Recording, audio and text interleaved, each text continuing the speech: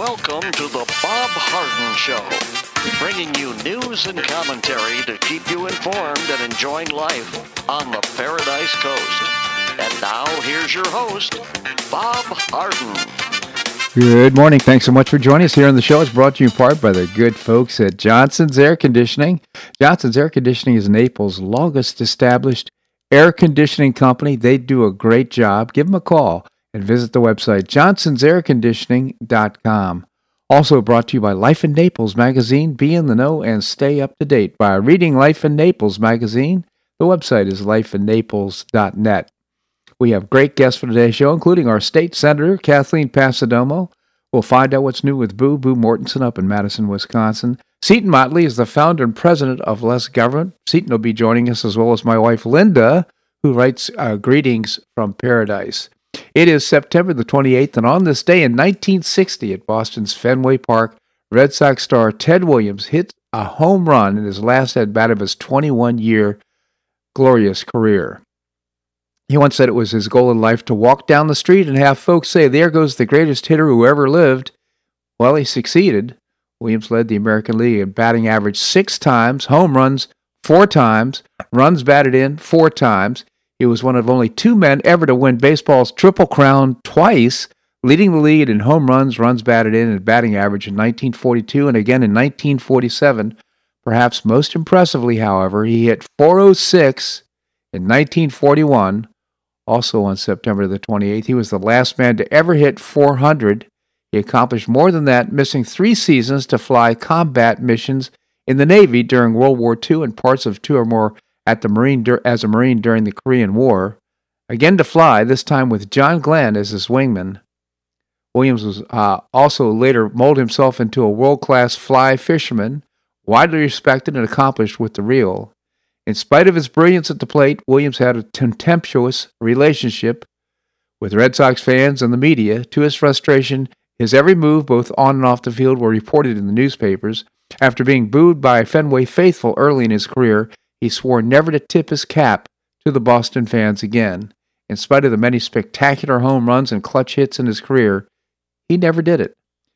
He hit .254 with a bad back in 1959. Red Sox management urged Williams to retire. Too proud to hang it up after less than a stellar season, he returned in 1960 at 42 years old and hit .316 for the year with 29 home runs. In the 8th inning of his final game at Fenway, in front of nearly an empty house, Williams pulled a 1-1 pitch from the Baltimore Orioles pitcher Jack Fisher, who was a good pitcher, into the Boston bullpen. After rounding the bases, he once again stubbornly refused to take off his hat to acknowledge his cheering fans. Greatest hitter of all time, Ted Williams. Still have that red seat out there in Fenway Park where he hit that longest home run he ever hit. Maybe the longest ever hit in Fenway Park. And his son actually had his head frozen. It's just a lot of weird stuff about Ted Williams, but what a great hitter he was.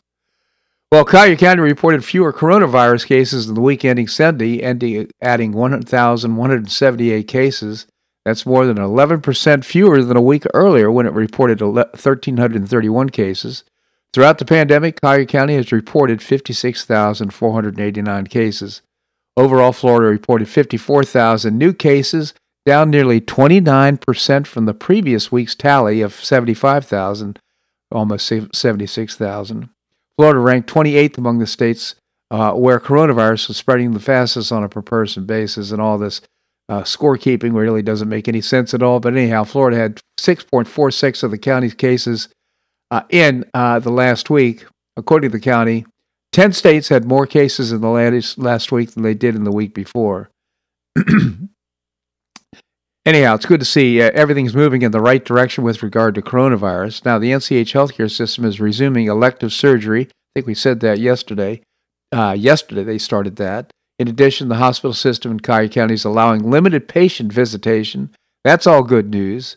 Both moves are due to declining COVID-19 hospitalizations, which stood at only 107 patients on Friday, the lowest number since summer and before August surge of Delta variant cases. Also, probably due to the monoclonal antibodies that the governor is making available for those that begin to have symptoms for COVID-19. Collier County Sheriff's deputies captured a fugitive couple in the midst of a nationwide crime spree, stockpiling stolen items and stealing their victims' identities, the sheriff claims. That they were planning something, said Sheriff Kevin Rambos at a news conference yesterday. They went to great lengths to cover up what they were doing and have been able to learn law enforcement techniques to avoid getting caught. I won't go into the full story here. You can find it in the Naples Daily News, but it's pretty exciting. But also, I think it gives us an opportunity to thank the Sheriff's Office for the great job they do in law enforcement here in Collier County. I must admit, when I read stories of what's happening in St. Louis and other places where they don't have a good prosecuting attorney or they have a poor law enforcement, I'm just so grateful that we have what we have here in Collier County. Sheriff Rambos and his team and his sheriff's officers do a terrific job. Well, Senate Republicans blocked a government spending and debt ceiling bill yesterday, setting up a dramatic showdown between Republicans and Democrats on whether Congress should raise the debt ceiling, while Democrats plan to go on a spending spree of trillions on infrastructure and social spending. The Senate failed to invoke cloture, 48-50, and the continuing resolution. Senate Republicans blocked the CR as House Democrats remain poised to vote on the $3.5 trillion infrastructure bill. That's human infrastructure, social spending, government programs. Democrats, rather than put the debt ceiling increase at the $3.5 trillion reconciliation bill, decided they would pack the debt ceiling increase in the government funding bill. The Democrats' CR would lift the debt ceiling through the 2022 midterm elections and fund the government through December. The federal government would run out of funding on September the 30th, and the debt ceiling must be lifted in early October. Senator Ron Johnson of Wisconsin, who voted no, said in a statement after the vote, Democrats are in control of the executive and legislative branches of government, as they demonstrated in passing massive spending bills on a purely partisan basis. They are fully capable of increasing the debt ceiling without Republican votes. I drafted a letter that 46 Republican senators signed in early August, giving Democrats fair warning they would not receive Republican help in raising the debt ceiling to accommodate their partisan deficit spending. Inflation is wiping out wage gains. Deficit spending is mortgaging our children's future, and the Democrats need to take responsibility and be held accountable for adding trillions of dollars more to our national debt. Of course, Senate Majority Leader Chuck Schumer said that if the Republicans block the CR, they will carry the blame. No, I don't think so, Chuck. That's not the way we feel out here. Senate Minority Leader Mitch McConnell said ahead of the vote that the Republicans would support a government funding bill as long as it does not raise the debt ceiling. Republicans are not rooting for a shutdown or a debt limit breach, he said. So the answer to Democrats, come on, help us out here, is no.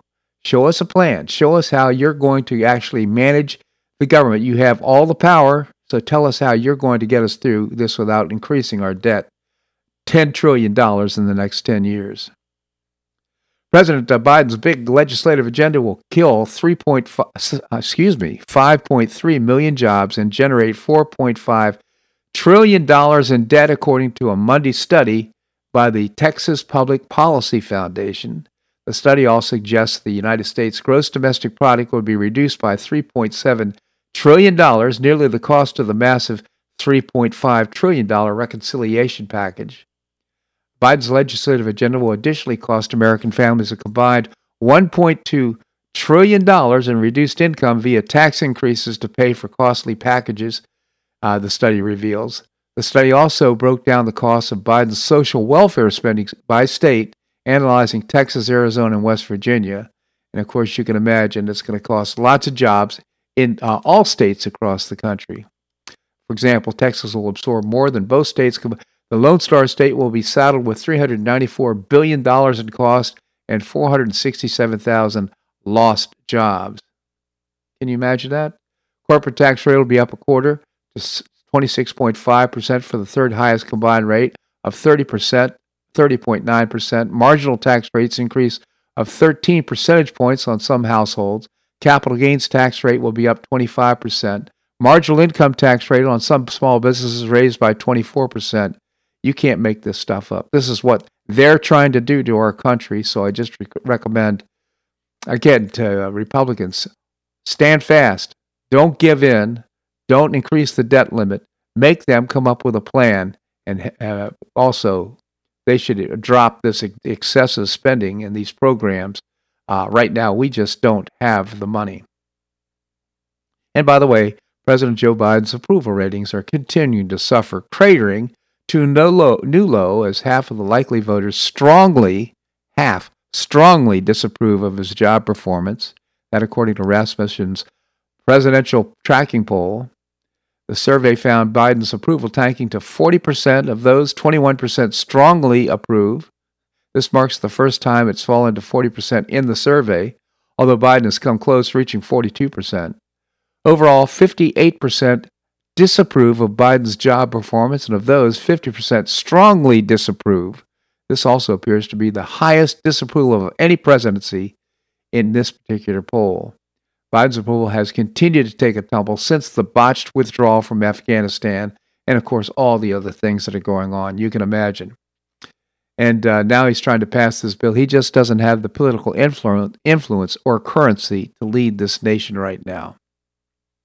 This segment of the show brought to you by the good folks at Johnson's Air Conditioning, Naples' longest established air conditioning company. The website is johnsonsairconditioning.com. Also brought to you by Life in Naples magazine. Be in the know and stay up to date by reading Life in Naples. The website is lifeinnaples.net. Coming up, we're going to visit with our state senator, Kathleen in Pasadomo. That and more right here in the Bob Harden Show on the Bob Harden Broadcasting Network.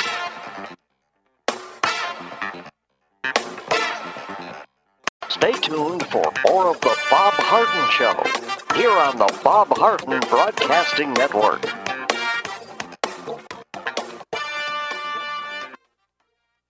I'm Bob Harden, the host of the Bob Harden Show. One of my favorites for breakfast or lunch is Lulabee's Diner, providing great service, fabulous food, and a rockin' good time. Lulabee's Diner is a throwback to the 60s, complete with great music and a fabulous 60s decor. What I like best is a blend of great food, great value, and terrific service. Most of the friendly waitstaff has been part of Lulabee's for years. I enjoy the great choices for breakfast and lunch, and you'll find the menu has everything and anything to satisfy your taste. Lulabee's offers catering, party platters, lunch boxes, and more. Lulabee's Diner will quickly become one of your favorites for breakfast or lunch. No reservations are needed. Check out the website at lulabees.com and stop by Lulabee's Diner, open from 8 a.m. until 2 p.m. 7 days a week. Lulabee's Diner in the Green Tree Shopping Center at the corner of Immokalee and Airport Pulling Roads. Stop by Lulabee's Diner for fabulous food and for a forever cool rockin' good time.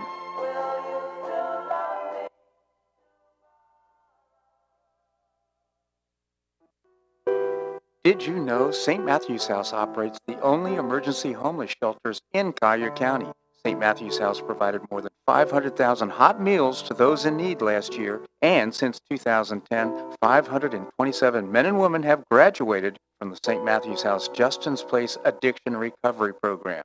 For over 30 years, St. Matthew's House has provided innovative solutions to fight homelessness, hunger, substance abuse, and poverty in Southwest Florida. And you can help St. Matthew's House in this life-transforming work by patronizing the St. Matthew's House thrift stores, Cafe M25, car wash and detailing center, and award-winning catering operations. For more information, visit stmatthewshouse.org. That's stmatthewshouse.org. St. Matthew's House is a 501c3 not-for-profit organization and does not solicit government funding.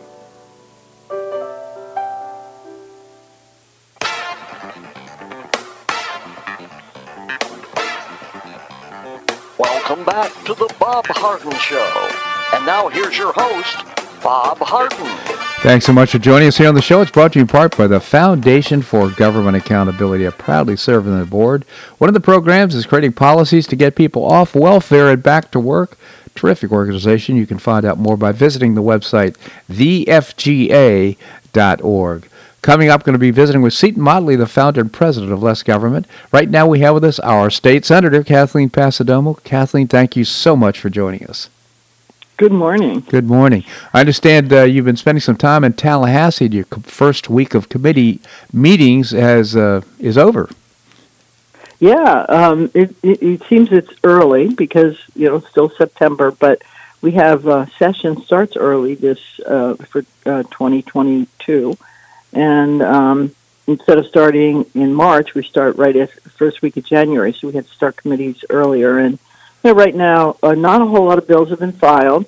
I've been reading them as they get filed and referencing committees, but what most of the committees are doing are having presentations from agencies about their budget needs. And I will say that for some reason there's a lot more requests for more dollars than ever before. I think a lot of people are over COVID and feel like with all this federal stimulus money that there's plenty of money and everybody wants raises, everybody wants more dollars to operate. So we'll have to see how that pans out. That's kind of interesting. Off air, you'd mentioned something about our insurance rates going up. Maybe you could expand on that a little bit for us. Yeah, we had a presentation to the Insurance and Banking Committee by David Altmeyer, who's head of Florida Department of Insurance, and he was expressed concerns, which we all are, that the number of policies being held by Citizens Property Insurance, which is a state-owned insurance company that was set up during the Charlie Crist gubernatorial days. And that's a bad sign, because what that means is that insurers are beginning again to leave Florida, property insurers, and then a lot of people are relying on being covered by Citizens, which, as you know, is backed by the state of Florida. So if we have a catastrophe, all those policies start filing claims, who ends up paying for it will be our taxpayers. That's a big problem, and so yes. that means that. So what's the legislative solution for something like this? Well, there's a lot of problems. We did last year. The biggest problem are claims, and we had you and I talked about this before, that the roof claims were just through the roof for Irma damage. A lot of them bogus claims. We had roofing contractors in league with lawyers calling people and saying, your neighbor got a new roof. I can get you a new roof. You won't have to pay for it. We'll make your insurance company pay. And they didn't really need the new roof. They may need some shingles repaired or whatever. And that's just out fraud. So we passed a bill last year trying to tamp down on that, but that'll take a while to see where it goes. And in timing for stopping these lawsuits and claims. But again, the bill isn't perfect. Frankly, I wanted to reduce the time to file claims. It's like 2 years. It seems to me that if you need a new roof because of hurricane damage or some kind of catastrophe, you'd know about it pretty quickly. Darn right. And, so at the end of, it was 3 years before, at the end of that period, all of a sudden there are hundreds of thousands of roof claims filed. And people were saying, well, if my neighbor got a new roof, I should get a new roof. And so we have that kind of thing, and the practice is bad. We had the same thing about 15 years ago with sinkholes. It's all about claims. And the insurance rates are based on claims. The rates going up because there are more claims. Florida is one of the states with the most number of insurance claims. Well, it's what you've described as out-and-out fraud, which is really a shame. Yes. That's driving up some of these rates. Is there any way for the state to get out of the insurance business, I'm talking about Citizens, and to make perhaps our state more palatable for insurers to come in and want to insure our citizens? Well, we made some great strides several years ago, and we were reducing the number of policies that Citizens were carrying, and as we were enticing the insurers to come back into the state, some of the big carriers that had left the state. Everybody has a story about how their insurance company, one of the biggies that everybody sees on TV advertising, declined to renew their policies because they were not going to stay in the state anymore, a lot of it due to the fraud and the number of claims. So we started working to reduce the number. It's just like everything. As soon as you do a government, it's almost a handout program because it's subsidy of and policies costs were less than the regular insurance companies. As soon as you do that, it's so hard to get rid of because there were a lot of people are on citizens. And they can't get any insurance anywhere else, and they have to have insurance because they have mortgages to pay. Sure. So, we have to grapple with that, and a lot of other budget issues are coming up. The constitutional pay raise that's going to come up next year, the $15. That's going to cost hundreds of millions of dollars.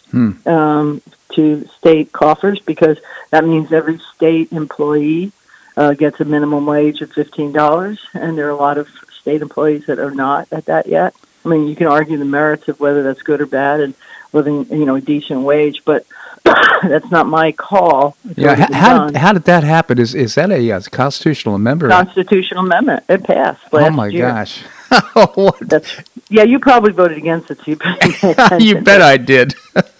But that the voters have spoken, and now the consequence of that is hundreds of millions of dollars of state dollars that'll have to go towards raises for people. Again, I don't argue that people deserve a decent wage. That's over and done with. My job now is to figure out how to pay for it without raising taxes, which we will do. Because our economy's roaring back, and that's helpful, of course. Well, hey, a little kudos to the state legislature and the governor and everybody involved in this, but I read that we have the lowest number of state employees per 100,000 of residents of any state in the nation.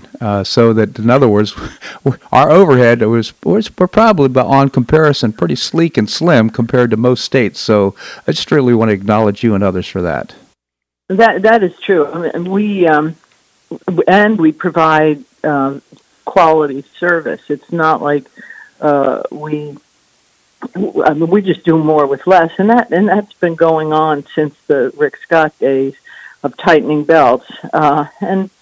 But it's like everything, it's starting to creep up a little bit. We just have to keep an eye on it. We want to make sure that we provide our citizens with the services that they need, make sure that our state is functioning, and the greatest state in the country to, as we always say, live, work, play, raise a family, and retire. Absolutely. Kathleen Pasadomo, again, our state senator. Genuinely appreciate your taking your time to visit with us this morning. Thanks so much for joining us. Thank you. Have a great day. You as well. Thank you, Kathleen. All right, coming up, Boo Mordson. We're going to find out what's new with Boo, that and more right here in the Bob Harden Show on the Bob Harden Broadcasting Network.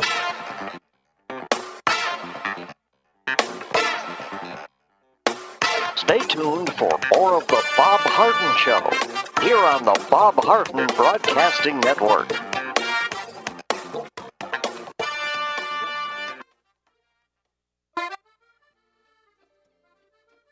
Blue Provence Restaurant is a favorite dining destination for many Neapolitans, including Linda and myself. Blue Provence, located in a historic building in the heart of Old Naples at Creighton Cove, offers a mix of French bistro cooking with bold, fresh Floridian flavors.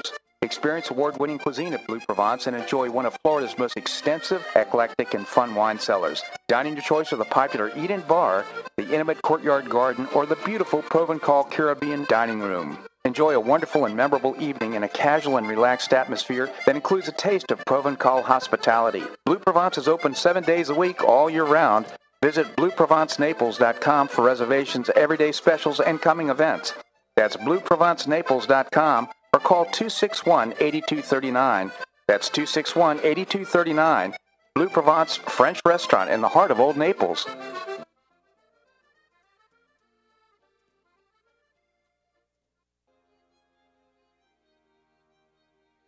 Gulfshire Playhouse is passionately committed to enriching our cultural landscape by producing professional theater to the highest artistic standards and providing unique educational opportunities to folks in a spirit of service, adventure, and excitement.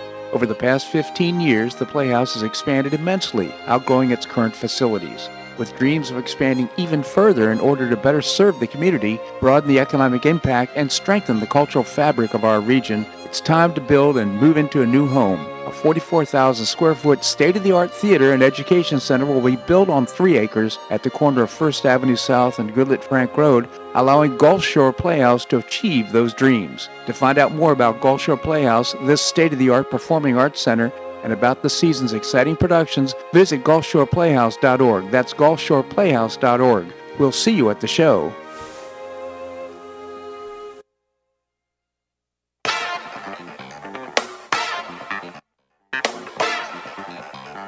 Welcome back to the Bob Harden Show. And now here's your host, Bob Harden.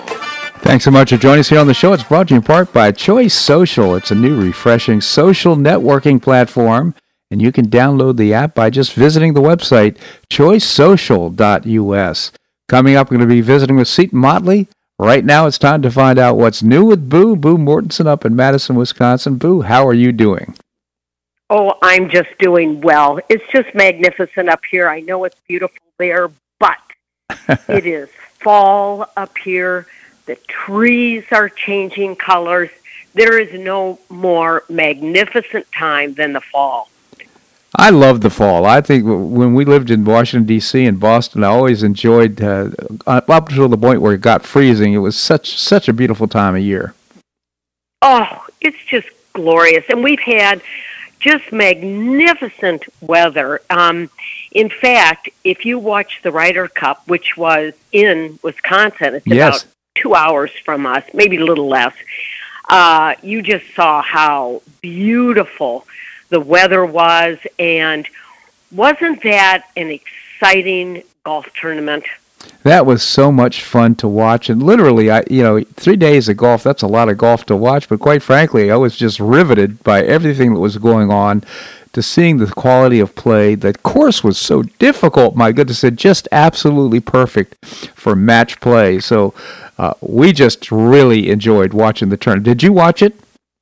Oh my God, we never left our house. I mean, we just hunkered down and watched it, and you know what I love? I'll give you a little bit of history. In the 1950s, that whole area where Whistling Straits is today, in the 1950s, it was an anti-aircraft training grounds. Really? It was flat as a board. Wow. And then Herb Kohler bought it. And I don't know if you've ever been to Kohler, Wisconsin, but oh my goodness, it's just magnificent. No. So he developed Whistling Straits. So the long and the short of it is it took a lot of creativity and a whole lot of money. Yeah. And they created what you watched on TV. And I have to tell you, I loved it. I loved hearing the crowd shout, USA. I loved hearing that. I loved the unity. They stood behind the American team. Of course they would, but they were also very gracious to the Europeans. It just, we've read so much negative stuff in the news, and everybody is pitted against everybody else in kind of a scary way. And to see everybody in harmony and enthusiasm and love for America, it was euphoric for me. It was indeed, and to see the quality of play. I mean, I think that's a Pete Dye course, if I'm not mistaken, because I saw all the railroad ties, and to see how the pin placements were like, oh my gosh, like 10 feet away from a precipice that you could fall down, you'd probably kill yourself. But they just they from 190 yards, they're going for the pin. It was just incredible to watch. It was amazing, and the course was so difficult that you actually got to see, especially Sophia, who seemed to have been in almost every sand trap there was. Right. You got to see the players in trouble. They were in streams. They were hitting off a cliff. Right. They were in bunkers that were like mine shafts. To see how they got out of it. It was because, when we golf, we're always in trouble. Yeah. We don't keep the ball in the fairway all the time. So, it's kind of boring when you see the pro golfers, it's just one perfect shot after the other. And this time, boy, I'll tell you, they were challenged. And, it was just such fun to see how they got out of it, and then again the enthusiasm and the camaraderie between the Europeans and the Americans. Yeah. I love seeing that. Well, and the camaraderie among the Americans. I mean, that not as all well with regard to the feelings among some of those folks. And boy, they just, well, to see DeChambeau give a big hug to Brooks Koepka. I think that was kind of nice. So it was, I think it was just a great. I think it was good for America, quite frankly. That's what I'm saying. Is that it was so positive, and it just showed America in the best that we can be, and I just thought it was so uplifting. I had such a big smile on my face at the end of the day, and isn't Steve Stricker a wonderful man? He is indeed, and he went on he took some risks. He took all these rookies, golfers, young Morikawa, 24 years of age, put them on the Ryder Cup. And, you could see that the Europeans were aging, whereas the half of the team for the Americans they were new, maybe their first Ryder Cup, and they just young. And by the way, just to acknowledge the Americans, they set a record for the Ryder Cup in terms of the winning points with 19 points. That was just fabulous. Yeah, and they'll be around. You'll see them again on other Ryder Cups. I thought that was interesting. Steve Stricker is from Madison. Well, he went to school in Edgerton, but he lives in Madison. And many years ago, when I was doing Amanda the Panda, when I was working with kids that were critically and terminally ill, I had a number of young boys that said, "Oh, I just love golf. That's what I want to do. I want to become a golfer." And I called Steve up and said, "Hey, would you take this 13-year-old boy and just walk around a course with him for a little while?" He said, "You bet." Wow. And no fanfare, no working with his agent, no nothing. He bought him a hat that he had signed and balls, and I walked around with him, and he played 9 holes with this kid. No kidding. That is just heartwarming to hear something like that. I mean, most of these guys, I shouldn't say most of them, I don't know this, but I know that they're all, in many cases, won't even do something like that or consider something like that. And Steve's a pretty special guy. He was amazing. He says, "You're trying to make me cry," when he was on the stage. He's just a pretty special guy. Yeah, he's pretty emotional, and I even asked him a couple of times to go up to Children's Hospital to say hi to kids, only if they were into golf. If they really could appreciate who Steve was and understood what was going on. So a couple of times I asked him if he'd go up to the hospital. And again, no talking to my agent, no cameras, no publicity. He just said, "Yep, sure, you bet." Isn't that cool? Well, I must say, and Boo, that speaks volumes about you. I don't even know about this chapter in your life of Amanda the Panda, so that's sometime we're going to have to talk about that. That sounds pretty darn cool. But I will point out to our listeners that Boo Mortensen, while a weekly guest, she may not realize she's jumped out of airplanes, she's done skydiving, she's climbed Mount Kilimanjaro, maybe one of the most risk-prone people I've ever met in my life, a real daredevil. So, Boo, it's just a pleasure to have you on the show. Thank you so much for joining us. Oh, it's a pleasure. Thank you, Boo. Have a great day. All right, coming up, we're going to be visiting with Seton Motley, the founder and president of Less Government. That and more right here in The Bob Harden Show on the Bob Harden Broadcasting Network.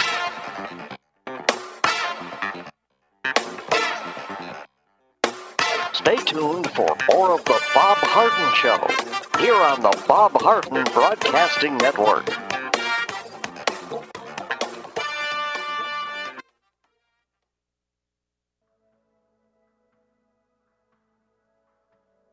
Do you suffer from joint pain in your shoulders, hips, or knees? I was suffering from debilitating pain in my knees. On a referral, I saw Dr. George Markovich with the Institute for Orthopedic Surgery and Sports Medicine. He successfully treated my symptoms and pain for several months. Finally, having exhausted all alternatives for pain management, Dr. Markovich and I agreed that surgery was my best alternative. Dr. Markovich replaced both of my knees in 2006, and I now have full range of motion in both knees, and I have no pain. I now play golf and exercise free of debilitating pain in my knees. Don't suffer needlessly with joint pain. Call orthopedic surgeon Dr. George Markovich with the Institute for Orthopedic Surgery and Sports Medicine at 482-5399. That's 482-5399. He did a great job for me, and he'll help you too.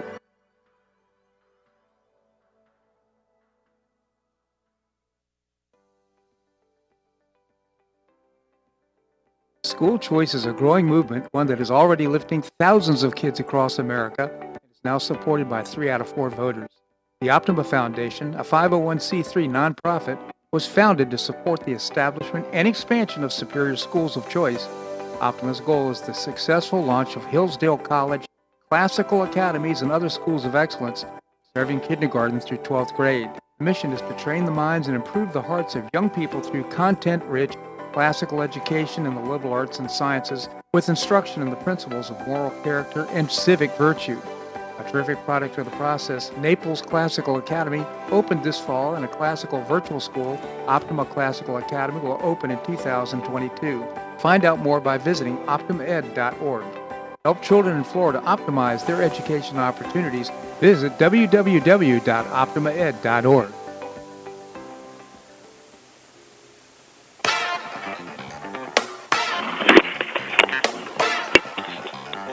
Welcome back to the Bob Harden Show. And now here's your host, Bob Harden. Thanks so much for joining us here on the show. It's brought to you in part by Gulf Shore Playhouse, bringing you professional New York-style theater at its very best. You can get tickets now. Just go to the website, gulfshoreplayhouse.org. Coming up, we're going to visit with Linda Harden, my wife. She writes Greetings from Paradise. Right now we have with us Seton Motley, the founder and president of Less Government. Seton, thank you so much for joining us. Greetings from the swamp. Yeah. Seton, tell us about Less Government. Yeah, we exist to reduce the size, scope, and sphere of influence of government, and as you can see, no one in D.C. does. Yeah, I know, but listen, you're doing great work, Seton, and we really appreciate it. So you wrote a column, Fake Infrastructure Week. Boy, is it. We really need to beat China in 5G wireless. Maybe you can tell us about it. Yeah, we have some serious infrastructure issues, almost none of which are being discussed. Yeah. We're talking about trillions of dollars of spending on nonsense, on ridiculous nonsense. Even roads are nonsense. 95% of the roads and bridges in the United States are either state or local government owned, right, or private owned. Right. There are no federal roads for all intents and purposes. And so we're going to spend $1.2 trillion on 5% of the roads. No, we're going to hand a bunch of money to state and local governments, most of whom are left-wing Democrat governments. Right. And private companies with lobbying that own roads that have huge lobby shops to get handed tons of money for roads they're supposed to maintain because they're private roads. And how about all union jobs? Right. And then again, the full circle in an elevator car, the return on investment of, hey, Democrats get paid, unions get paid by the government, and then they fund Democrats, and then Democrats pay them with government money, and then they fund Democrats, and round we go. Right. So all of this is absurd. And then the human infrastructure is just idiotic. I mean, human infrastructure. What are you going to build a on-ramp to your liver? I mean, this is just stupid. Yeah. We're not discussing stuff that the government should actually be doing, and not only should they be, and I would argue the only reason they should be doing it is because they screwed up the thing in the first place. We don't have semiconductor production to any great degree in this in this country. I just watching CNBC this morning. They're freaking out. We're running out of microchips, and we all these stocks that are going down because everything relies on microchips. Right. 75% are made in Asia. Most of them are made in China. China's buying the machinery to fabricate them from the other Asian countries that make them. So they're consolidating in China the manufacture of chips. We've screwed that up in the same way we screwed up all manufacturing in the United States. We taxed and regulated them to death, and then cut stupid trade policies once they left. Hey, so good news on that front, though. Intel is building a couple of plants in Arizona, and we need that times 50. Yeah, that's exactly right. But the point being is that no, Intel's a great company, and they're one of the few non-leftist companies in computers and technology. Right. And so they see the hole and they're trying to fill it, but they're not. I think last time I looked was a couple months ago. Their market cap's less than $400 billion. I mean, if Google wanted to help things, they're worth $1.4 trillion. How about building some? Get into the fabrication business, the chip fabrication business. So government, I think you and I discussed this before months ago. I wouldn't, because government screwed it up. I wouldn't mind some government pump priming money to get chip manufacturing restarted here in the United States. Right. I have no problem with that. Right. Partially because it's a national security issue. Right. And the government's supposed to be in the national security business. But it's all kinds of things. I mean, it's everything having to do with 5G. 5G is going to be a huge impact on the economy. I mean, it's going to be 4 or 5 or 6 times bigger a leap from 4 to 5G. And for people who don't know, it's 5G, 5th generation wireless technology. It's your cell phones. But 5G gets us the Internet of Things, where everything's talking to everything. And here's a bonus for the leftist idiots. 5G is great for the environment, because all your appliances, all your electrical grids, all your supply chains become smart. Huh. And they know instantaneously, hey, we can turn down here, turn down the thermostat here, we can adjust our fuel allocation there. It becomes much more timely response to needs. So when the need ebbs, you instantaneously start using less energy because you don't need it. Yeah, that sounds great. It's going to be huge. It's going to be huge for the economy. And it's going to be huge for the environment, because everything's going to run better. Unfortunately, I sold the house, but the house in Maryland, I put in a 10-gauge smart, 10-speed smart HVAC unit, because we need heat and air conditioning up in Maryland. Right. And it had 10 speeds rather than what you probably have, which is 2. So what it would do is it would find the 10, like a 10-speed bike. It would find the gear it needed. And switch to that power. Say it was very energy efficient. It was expensive as heck, but it was very energy efficient. That's what everything's going to be on the 5G Internet of Things. Well, government keeps being an impediment to placement of towers. The 4G needed big giant towers. These are little pizza boxes. Now you need a lot more pizza boxes. Yeah, they're like pizza box size. You need a lot more of them to do 5G, but it's not like you're citing a 40-foot tower or a 50-foot tower. Right. They're still charging 50-foot tower fees per pizza box. Really? The local governments. It's absurd. And then federally, we've got the spectrum that they use, the wireless spectrum that they use, is a finite resource. There's only so much of it, and it's kind of like a monopoly board. Not all spectrum is equally useful. Right. Some of it's Boardwalk and Park Place, some of it's Baltic and Mediterranean avenues. Mm-hmm. The government owns like over 60% of the spectrum, and a lot of it's the really good stuff.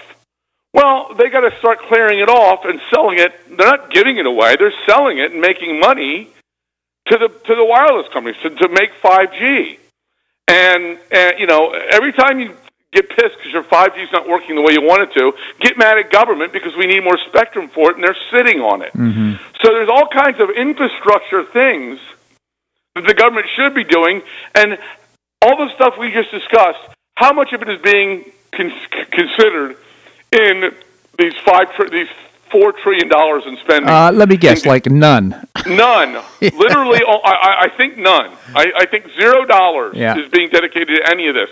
Now, is this more important than increasing the buying $12 billion worth of electric vehicles for the frickin' post office? I would argue that it is. Yes, it is. Absolutely. Just amazing, Seton. And now, when is 5G going to raise its head here and be operative Well, here? you get it in spots. Again, this is a matter of they have to go out and site millions of these pizza boxes. If you're in a very dense, populated area with lots of people trying to get on, you need a lot of pizza boxes. Yeah. Because, they're little antennas. But the point is you're trying to create a little, like a spider web in that area. And that requires, you've seen a spider web, it connects to itself at lots of different points, right? Yeah. Well, that's what they've got to do with these pizza box signals, is they've got to create that web, that cone around you to allow all that data to move. And you have to get sited. And again, local governments look at this as a giant cash cow. Hey, we can charge them a per-site fee like we used to. Wow. Well, they used to put up one giant tower and pay a ton of money and get ripped off by the government, but then they'd move to the next town because you only need one tower in that town. Wow. Well, they're charging the same fee or just a little less for these little tiny pizza boxes that take like a two-man crew 2 hours to put up. Unbelievable. And then they move on to the next tower. But they look at this as like a giant ATM out of our back pockets, and of course we need to address that. Absolutely. Seton Motley, the founder and president of Less Government. I encourage you to visit the website, lessgovernment.org. You can also visit Less Government on Facebook. Seton, I always appreciate your commentary here in the show. Thank you so much for joining us. Thank you very much, Bob. My pleasure indeed. All right, coming up, Linda Harden. She writes Greetings from Paradise. We're going to do that and more right here in the Bob Harden Show on the Bob Harden Broadcasting Network.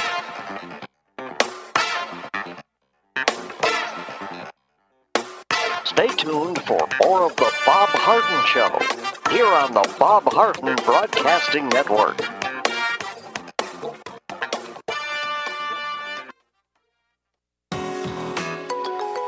The dining scene in Naples is among the nation's finest. Get a first-hand experience with Naples Culinary Walks. Join a guided food walk with a terrific guide in a small group through elegant Naples neighborhoods known for destination restaurants. In 3 hours, you'll stop for small plates on your chosen tour. Dining walk choices include morning, afternoon, and evening offerings on 5th Avenue South, downtown 3rd Street, Waterside, Galleria shops at Vanderbilt, and more. Prices begin at only $46 a person, depending on the tour you select.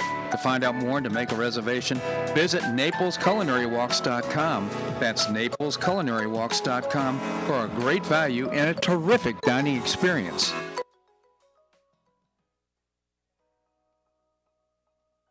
Do you have an extra auto you'd like to donate to charity? Maximize your tax deduction, support your favorite charity, and help a local child in need by calling Naples Auto Donation Center. Naples Auto Donation Center is a not-for-profit licensed car dealer. Just call NADC at 692-9840 and they'll take it from there. You get a properly documented tax deduction for whatever the vehicle actually sells for. Your designated beneficiary charity gets half the profit after fix-up costs, and the net revenue generated by NADC goes to Friends of Foster Children to provide tutoring and other enrichment activities for foster children the government doesn't provide. And NADC is also one of the few places in Collier County that sells inexpensive cars that actually run to folks who would otherwise not be able to afford one. It's a real win-win. Call Naples Auto Donation Center at 692-9840 or visit the website nadckids.com. You'll be glad you did.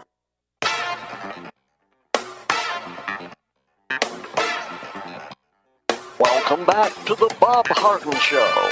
And now here's your host, Bob Harden. Thanks so much for joining us here on the show. We're providing you news and commentary rooted in a commitment to individual liberty, personal responsibility, limited government, and the rule of law. We have with us Linda Harden. That's right, she's got the same last name because she's my lovely and thoughtful wife. She's also the author of a very popular newsletter that she sends out. It's called Greetings from Paradise. Linda, thank you so much for joining us. Good morning. Lots to talk about, Yes, Robert. yes, there is indeed. Hey, did you see Trump's rally on Saturday? Well, we watched it. Yeah, I know you watched it. It's just a transition question. Oh, gotcha. It was great. What's wrong with the Trump rally? And I can't wait for the next one in Iowa, which is, I think, it's the first week of October. Yeah. So he's just great. You know what? It's just so... refreshing. Well, it's refreshing, but it's invigorating, and it gives you hope to watch all these thousands and thousands of people that wait for hours and hours to come and see this man who is, quote unquote, no longer president. But you know what? He's just great, and he hit on all the talking points that are necessary, that are at the forefront of on people's minds. Yeah, I mean, to use a phrase, he ripped Biden a new one. He just absolutely he ripped everyone a new one. This Afghanistan deal, this Miley guy, Austin, all these people who are going to be on Capitol Hill today answering some, I'm sure, very tough questions. So talk about that a little bit, because they're going to be on Capitol Hill. What do you think's going to happen? I hope to heck they're going to grill these guys and demonstrate how foolish and incompetent they are. Well, you know what I'm anxious to see. I'm not sure who's on the Armed Services Committee or who's going to be asking the questions on the right, but to me, it's going to be really interesting to see how the left try to make it cushy for these people who committed horrible atrocities. Right. This Miley who gave the order to close Bagram Air Base and see if they can implicate Joe Biden, if Joe Biden really gave the order and all that stuff. And plus this McKenzie guy who, whoops, we hit the wrong target and killed a whole family, including 7 children, in a drone strike. You know, the Biden says that the Trump left no plan. He left a plan. He had a plan in place in order to exit Afghanistan. It did not include giving up Bagram Air Force Base. It was very complete, very thorough. All he had to do was to follow the plan, and it would have worked out perfectly. Unfortunately, Biden screwed it up. Well, it's just, it shows that the Biden administration is just, to use a word we use often, feckless. Yeah. All they can do is blame Trump for everything when people are waking up and saying, you know what? Is that all you've got? Mm-hmm. Is that really all you've got? It's just. Well, I mean, he's simply gone into the office and he's decided to reverse every policy that Trump put in place. And that was a big mistake because the policies that put in place were absolutely working and they're helping Americans in every way. And now, what's looming right now is this $3.5 trillion quote unquote human infrastructure bill. But we've got the Democrats just eating each other up, fighting amongst themselves about it. It's like Little Black Sambo, that story my mother always used to read to me, where the tigers would all get in a circle and go round and round and round until they all turned into butter. Yeah. And that's what the Democrats are doing right now. Well, from your lips to God's ear, I hope it turns out that way. Nancy Pelosi, I don't care for her much, but she's pretty shrewd, and she's been around a long while. So if anybody can pull those folks together, I guess she's the one that could do it. But I hope she fails. Let me just say this about that. You and I watch Steve Bannon as often as we possibly can. Right. And he's got the Bannon posse on board calling senators and congressmen about this infrastructure bill, and what's the other one? Well, it's the infrastructure bill and it's the human infrastructure bill. They're both infrastructure bills. Okay. But he's saying call your senators and congressmen and say no. And if you vote for it, we're not going to vote for you. Your job is over. Yeah. And it's so cool to watch the reaction of these Congress people, because guess what? The posse's getting to them. Yeah. They're just blowing up the phone lines, blowing up the internet lines, contacting these people and saying, "You've had it." By the way, there was a poll yesterday. Jack Posobiec revealed it on Bannon's show about these bills that are coming up. 68% of people polled want no part of this. 68%. Right. Well, by the way, it's you brought up a good point. I think everybody should write to their senator or congressman and let them know your feelings about the infrastructure bills and in raising the debt ceiling. This is just unconscionable. And quite frankly, if the debt ceiling is increased unlimited through 2022, we won't have a country after this because of the debt that we'll incur and our inability to make decisions going forward financially. We will be strapped. And some people say, well, if you close the government down, it'll ruin our credit. I'd rather that than to have this slow death of having so much debt that we can't manage the country. Well, the Democrats and Joe Biden are lying about all that too, because if you shut the government down and saying, oh, and nobody's going to get their Social Security checks, nobody's this, nobody's that. No, that's not what's going to happen. What's going to happen, like I said to you before we started off air, all these non-essential workers are going to be laid off. Which brings me to the question that we bring up so often. If they're non-essential, why are they there in the first place? Exactly. Well, there's so many non-essential workers in the bureaucracy. It's just incredible. And I, quite frankly, think what's if they close down the government? Now, here's the interesting thing. Of course, they're going to be non-essential, but they're going to get their paychecks after they've passed the debt ceiling and increased and got the government back in business. They'll get their paychecks back pay. Because that's just how it works. It's unfortunate. Here's the deal. If the Democrats' lips are moving, they're lying. Yeah, that's right. And if Joe Biden's lips are moving, he's lying. He's lying. And you know what he said? He said it's not going to cost $3.5 trillion. It's free. It's not going to cost us anything because we got it covered, which is just a total. It's going to cost $1 trillion a year, if at least that. And he's lying. He's just out. I don't know how he can. It's unconscionable that he could do that. Well, it's not unconscionable because he is being sheltered in the White House from any pushback. I mean, he just goes and talks, and nobody. Guess what? He's now even complaining about the press, how unfair the press is. It is just, talk about unconscionable. Nobody gets to ask him a question, and he's complaining about the media and the press. You know, when President Trump was president, I mean, he would meet with the press all the time. He had no compunctions about answering their questions. He'd do it in front of the helicopter. He'd do it every day about this coronavirus nonsense. He was just absolutely terrific. I mean, the question is, do you miss me now? Absolutely, we miss President Donald Trump. Some people I know think, well, he's unelectable. That people don't like him. You know what? People like that just don't have a clue about what's really going on. Bottom line, they don't have a clue. It doesn't matter.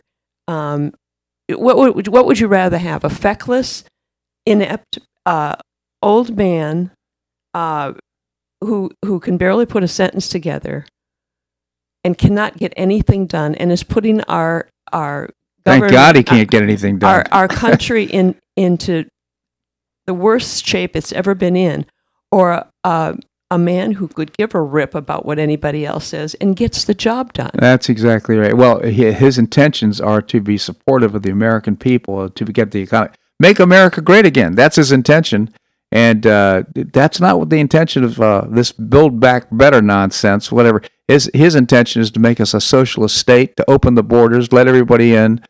By the way, Build Back Better is not just Biden's; it's a whole global thing. All of the European, Pierre Trudeau, all of those people are chanting the same Build Back Better thing. It's all the globalist thing. By the way, before you go, it was so funny to listen to Boris Epstein yesterday about Trump and how he goes and meets the press whenever. He said he'd go over to the press pool, the White House press pool, and answer as many questions as they threw at him. Meanwhile, the helicopter's going and running out of gas in the background. It was just, it's exactly what he did. Yeah, absolutely. Well, we miss Donald Trump. And maybe the next time he's president, people will appreciate what he does, because a little of Biden goes a long way. You know what?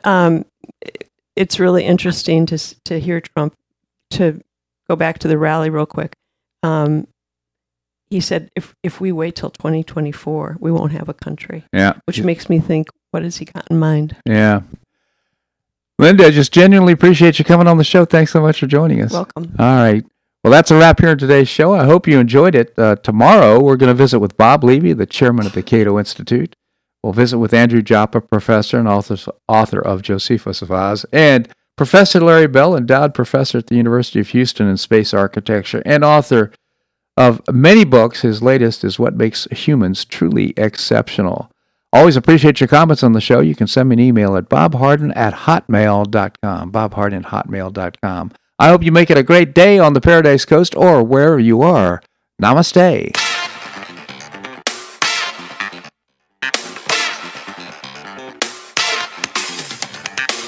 Thanks so much for listening to the Bob Harden Show on the Bob Harden Broadcasting Network. For more information and audio files of previous shows, visit www.bobharden.com.